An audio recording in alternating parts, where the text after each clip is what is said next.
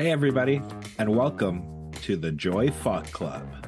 Because we're talking movies, we're talking Joyride, starring Ashley Park, Sherry Cola, and Sabrina Wu. Written by Sherry, I apologize for butchering this name, Sheva Prey Tamron, Teresa Sao, and Adele Lim in her directorial debut. Chris, I just wanted to say, I really appreciated the Mulan-themed office birthday party. Fuck me. Look at all the white people.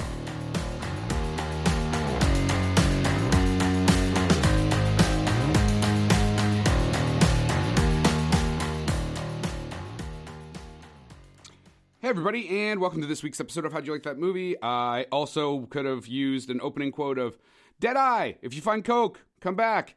We're talking about the hilarious, raunchy comedy Joyride.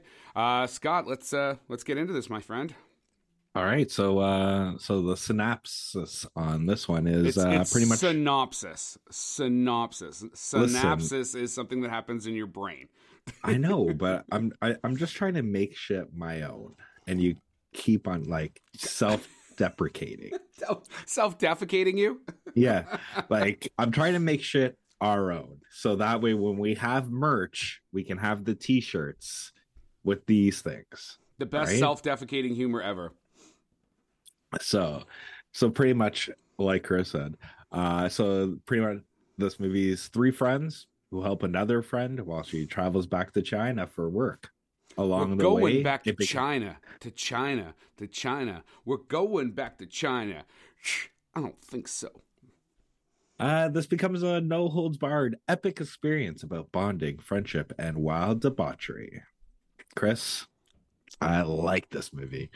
And that's the thing. The hard rated R comedy slowly is going the way of the dodo. But I think films like this kind of, make a case that if marketed well, if done well as well, in which, the through line and the execution of the film carries through the whole way, like we can keep movies like this going. For a second, I thought you were suggesting that this didn't have a hard R rating. I was like, I don't know how it did not have a hard R. It does have a hard R rating, correct? Right. Yeah. That's okay. what I'm saying. But like, in terms of the hard R comedies, that they're very few and far between, as opposed to like when we grew up, right? Like everything was pretty much a hard R fucking comedy. Sounds like it's like a pirate rating. Hard R. I think this statement applies to R-rated films in general, whether it's like Joker or Deadpool. You can make money. You can make lots of money, but you have to do it well, and you also just have to kind of hit it in the right spot. Hit it, you know what I mean? I think we just talking about hard R-rated films, and because I feel like we were talking about kind of Joker and Deadpool fairly recently on one of our episodes. So I think it fell into, it was something, it was a criticism. I could think what we were talking about was a criticism of that Five Nights at Freddy movies. Yes, because they were saying it wasn't scary, and we're like, well, you got to look at what the target audience was. It wasn't a hard R, right? Yeah. Fair enough. I mean, Terrifier in those films have also, they're extremely violent and have done very well financially, right? So, this is a great jumping off point for financing on this. Okay, so I have a budget of $32 million. I've got it in kind of asterisks. I couldn't confirm it on multiple sites. It was like there was like one site that suggested it had a $32 million budget, but I couldn't work that back to anything. But let's even go with that. So it has a $60 million box office. So you would say if those numbers are true, you're like, man, this fucking bombed. Now, this was put through Seth Rogen's production company, and it was shot primarily in Vancouver. So I was thinking about this, how our tax credit system here in Canada, like, they could have been getting up to between 40 and 60% of that money back, depending on, I don't know what the province of BC's tax credits are, but even with just the federal government and some provincial tax credit, you could be in the like 40% range. So let's say 50 just to keep the math easy. If that's true, then you broke even.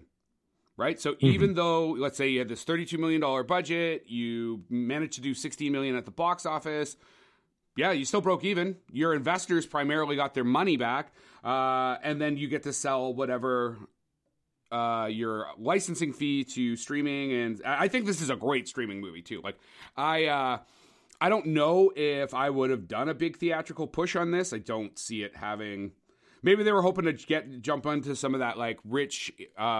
Crazy Rich Asian kind of market where a bunch of people come out and just blow the movie up at the box office. So I don't know. What are your thoughts? Do you think this was a good move to put it in the theater? Or?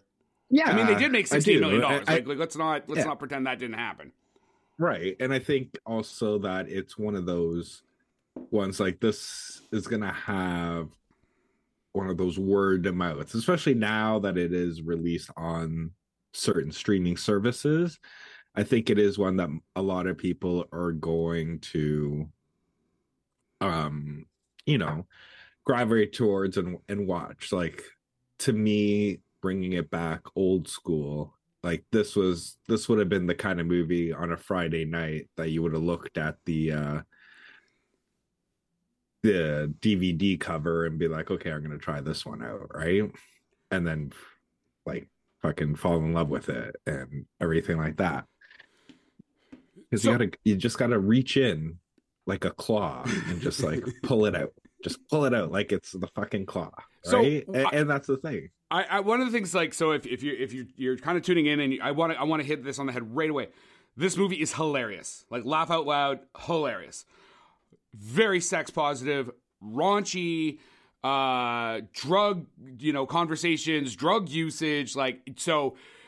If you've been wondering if you should watch this movie, just go and do it. And I don't know, it's like when I saw the trailer originally, there was nothing about it that made me think like, oh, I want to watch this movie. Like, I mean, I thought like there was some cool stuff, the way they had them dressed up in the K-pop outfit.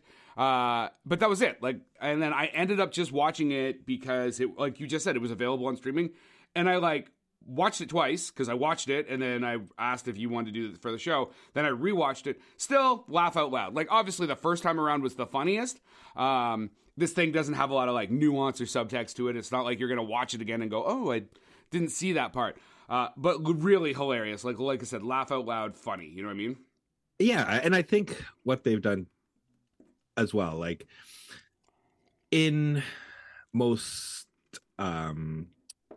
like cinema, like when you have people of Chinese descent and everything like that, they're usually depicted a lot like repressed, like sexually repressed, everything, like they're very uptight, right? And I think what this one does, like, because it kind of goes with it right from the beginning, and it's just like how and that's one of the characters' whole like through line is she wants to be sex positive. She wants Chinese people to be sex positive, and that's the thing. Like throughout this movie, all of a sudden, like all the repression, everything like that, like the levee just breaks wide open, and it's just floods of fucking sexual liberation, right? And Chris, just let me know. Do you like the hair pulling? Like, do you like the hair pulling? That scene was hilarious. I'll be honest, like my favorite scene, and you do see some of this in the trailer though, is their K-pop version of wet ass pussy. Well, throwing in all the Asian lines too, right? Like saying Hyundai and like anything that's Korean or Chinese or Japanese is like thrown in there. Yeah, it was pretty good, man. It's all about the Brownie Tuesday. It is all about the Brownie Tuesday. Had you like had this on your watch list prior to, again, me suggesting it for the show, or what? Well, I watched it before because, for our best of 2023, right? So, I was watching, I spent a week just kind of binging movies that got released during that time, and this was one of them. And I laughed. And but yeah, like when I watched it again for this, I watched it with my wife, and you know, there's some points where she was giggling as well, right? Like the fucking tattoo made her laugh, and Dead Eyes made her laugh, right? So, but yeah, it was, and that's the thing. Like it's I would say this is an entertaining movie, from beginning to end, and it's worth kind of watching, but it's one of those movies that while watching it, it just seemed like everybody was having so much fun making it, right? Yeah. Like it just feels like you can like just sense that through everything. Like I'd say the casting was great because like they had a shit ton of great chemistry between all of them, and I think a couple of them only got added on just before they went, because I think Daniel Day Kim is the one that suggested two of the actresses because he worked with them on Broadway, if I'm not mistaken. Yes, Yeah, yes, yes, yes. Ashley Park and Stephanie Sao. Yeah. He's the one that recommended them for the parts. And I mean, it's got a certain blend of humor. So two of the screenplay writers are Cherry Shiva and Teresa Zhao, and they both have it. Like Sherry Shiva is like basically part of the Family Guy DNA, right? Like I believe she's been an executive producer over there and a staff writer, and like so like that raunchy comedy. She also works on Orville. And then Teresa's Family Guy, American Dad, We Bare Bears, and then Aquafina's Nora from Queens. So they are bringing really hardcore, raunchy sitcom, animated, comedy energy and writing talent into this screenplay. Plus, then you have, extremely talented cast with Ashley Park and Sherry Cola and Stephanie Sao and Sabrina Wu, Sabrina Wu is also a great stand-up comedian. Like, these are very funny people reading a very funny script. And I loved how it, like, like the white boss who's like, oh, I'm an ally. Like, I fired a white guy like this just last week, so it's cool. We're still allies, right? And, like, the comments about, like, what, we can't say associate? Can we say Asian? No, you can't say Asian. Like, it's just, like, they're playing on all those tropes, and it was so great because you have primarily Chinese, but Asian in general, Asian writers, Asian cast, and an Asian director. You are telling the story through the lens that they want to tell it, which is an interesting kind of side note on this is. So the director, as you already pointed out, Adele Lim, this is her directorial debut. So she was one of the co-writers on Crazy Rich Asians, which makes sense, right? You should probably have an Asian writer on Crazy Rich Asians. Except she was not originally attached to the project. It was like this standard American white dude, like, like white guy was writing the screenplay based off the book. And it wasn't until the Asian director came on and he was just like, okay, I can't tell this story without any Asian writers. So anyway, they go on, they do that. They make a film for $30 million that does $240 million at the box office, right? That sounds like a great return on investment. You would think the next thing you would do as the studio or the financiers when they started talking about the sequel is you would be like, let's lock this writing team down, right? Let's get those guys right back on the script. Now they fucked that up. Why? Because they offer Adele or how do you say her name? Adele? I'm gonna say it's spelled like Adele. I'm gonna just say Adele. Your name's Adele for right now. Anyway, they offer her right now. they offer her $100,000. The white dude, they offer somewhere between $800,000 and $1 million. So of course she walks from the project. Then he walks from the project, and now I think they're on like their third screenwriter or something like that, and it's stuck in development hell. But it's just like you had the formula by accident. You just got lucky. The director was like, yo, maybe let's bring in somebody who knows something about their own culture. And then still couldn't pony out the fucking money to lock her down. Like, it's a bit ridiculous. But anyway, I'm really glad. I think she did a great job as a director. Her writing career is, she has like been a TV writer forever. She worked on Las Vegas, One Tree Hill, Private Practice, Rain, and then she also worked on Raya and the Last Dragon. Like, she's an extremely competent writer. So it's great to have her as, I mean, it's kind of cool seeing a writer turn into a director. Now, can I ask you a quick question before I forgot this? So a lot of the writers on here are TV writers that moved on to feature, right? Sure. Based yeah, absolutely. But you had a very strong criticism last week on Dumb Money for pretty much the exact same thing. No. It was No. But I am going to explain that. So there's a difference between I wrote some shows, some episodes on one show, and that's all I've got, versus like 2 decades, maybe even more, of writing entire seasons in different genres for, like I said, for like year after year after year. Like, she didn't just write on one show. I listed off just some like of her top shows where like she wrote she was writing on the entire season. Those two who wrote Dumb Money basically worked on Orange is the New Black. That was it. Like, so Adele Lim is a much more experienced teleplay writer, a screenplay writer. All right. Oh, and the director, and the director of Crazy Rich Asians is John M. Cho. So he's not just the Asian director. I had to grab his name there. So. You way to stick on brand there. They literally if they were to do a mockumentary of like the some podcast host talking about this movie in this movie, it would basically be what's happening right now. Exactly. But that's the thing. Like the one thing I appreciated with the writing too is because you're seeing everything from the spectrum. Now, whether or not it is, but like that insight of them once they landed in China, going through the airport, and they're like, this is how you can tell. This is how Chinese can tell who people are from based on what they're doing. And they're like, oh, that guy has a cell phone, so he's from Taiwan. Yeah.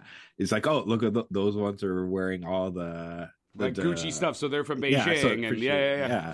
And then you see like the one people that are just like standing there, and she was like, well, what about them? Don't talk to them. They're Koreans. Look, the round faces. Right? And then it has that like little hint when they actually go into like to the family gathering or whatever, and they're like talking, and they're like, oh, look, she's so American because now she has a kind of round face too.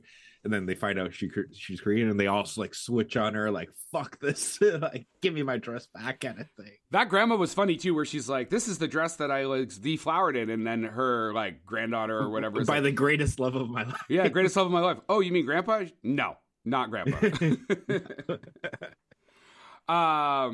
So, I mean, it's done well with the critics. It's got 90% from critics. Audience gave it an 82%, which actually I'm surprised that's even that low, because I thought this was super hilarious. So I don't know what people were going into this movie thinking it was going to be. But maybe like me, maybe they thought it was going to be a funny girls' road trip, which it is.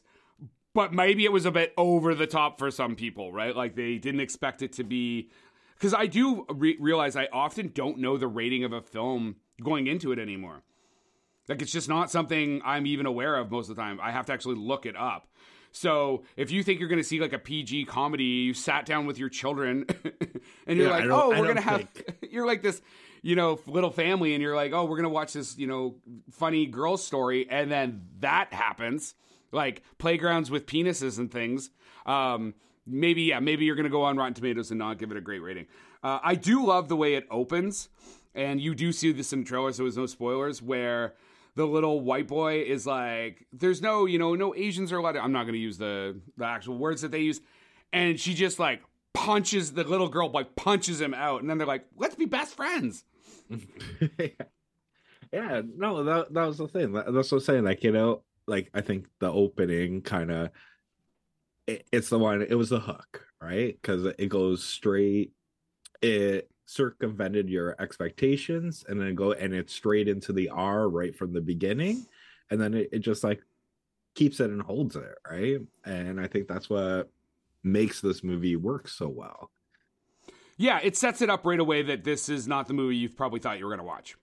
Right? Like, we're not going to be doing any of the, kind of tropes that you expected. We're going to do this totally other thing. So, yeah, man, again, I thought it was super funny. I highly recommend watching it if you like raunchy comedies. If you don't watch it because you're going to be upset and you're going to be super offended. It would be not. I'd love to know what people of like Chinese heritage and Chinese descent think of this movie. Again, I know that Crazy Rich Asians did very well with those communities, not just Chinese, but lots of Asian communities, because they finally got to see themselves, on screen as a primary class. I think for the first time since like the Joy Luck Club, which is actually why this working title of this film was the Joy Fuck Club. Because again, some of these communities are finally getting to see an entire cast, writing team, directorial team from their community, right? And I think that's super important. And again, I think the movie's funny. Like, you don't have to get any of those jokes on an ethnic level. You can just be like, these women are being crazy. And I know that I had read some criticism about like, well, I mean, it kind of doesn't know what kind of film it wants to be, and then it tries to get like more dramatic at the end. I'm like, dude, that's fucking filmmaking. Like, you have to set up a bunch of obstacles, and you have your characters do things to move you through your act structure. Do not go to a movie like this and be like, why is it not Schindler's List? Like, you know what I mean?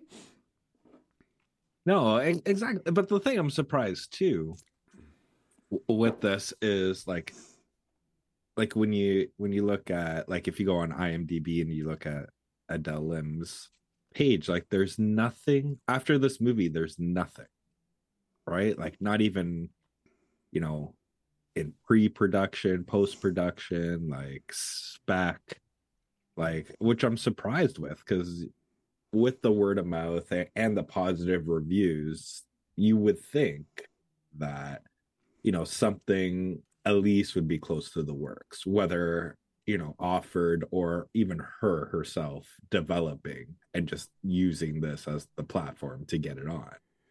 I'm kind of surprised that there isn't anything with her, or even like a fucking, Joyride too. So it could be that like she also might still be writing on some TV shows. She might have just taken a break. I mean, you know what I mean? Like, you just finished doing your first film. You've been kind of busy your whole life. Maybe you're taking a vacation, right? And things just haven't been released. But yeah, do you got anything else you want to talk about? Because I kind of want to finish with my two quotes, because I think they feed well into each other. Oh, go ahead. So we got Wendy Id from The Observer in the UK. The humor is crude, reviled, deliciously unsavory. Everything you could hope for, in fact. And Kaylee Minowa from the Arizona Republic. I haven't laughed this hard in a movie theater in a very long time. And that is our wrap for the day. Please like and subscribe to this podcast. Tell your friends. If you want to get a hold of us, reach us at the www.howdyoulikethatmovie.com.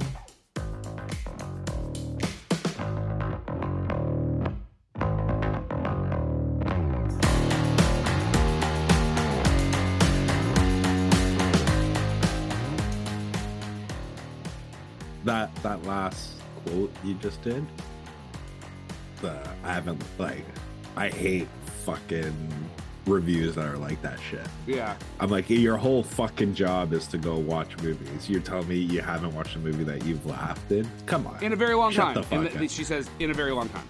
In a very long time. Yeah. Name the last fucking comedy that was in theaters. Well, this is the problem, right? So. All right. That's all. I hate that. I hate that shit. Like, oh, this movie is going to change the world. Fuck you, it is. Production by Rod Shaver, Vader Monkey Productions.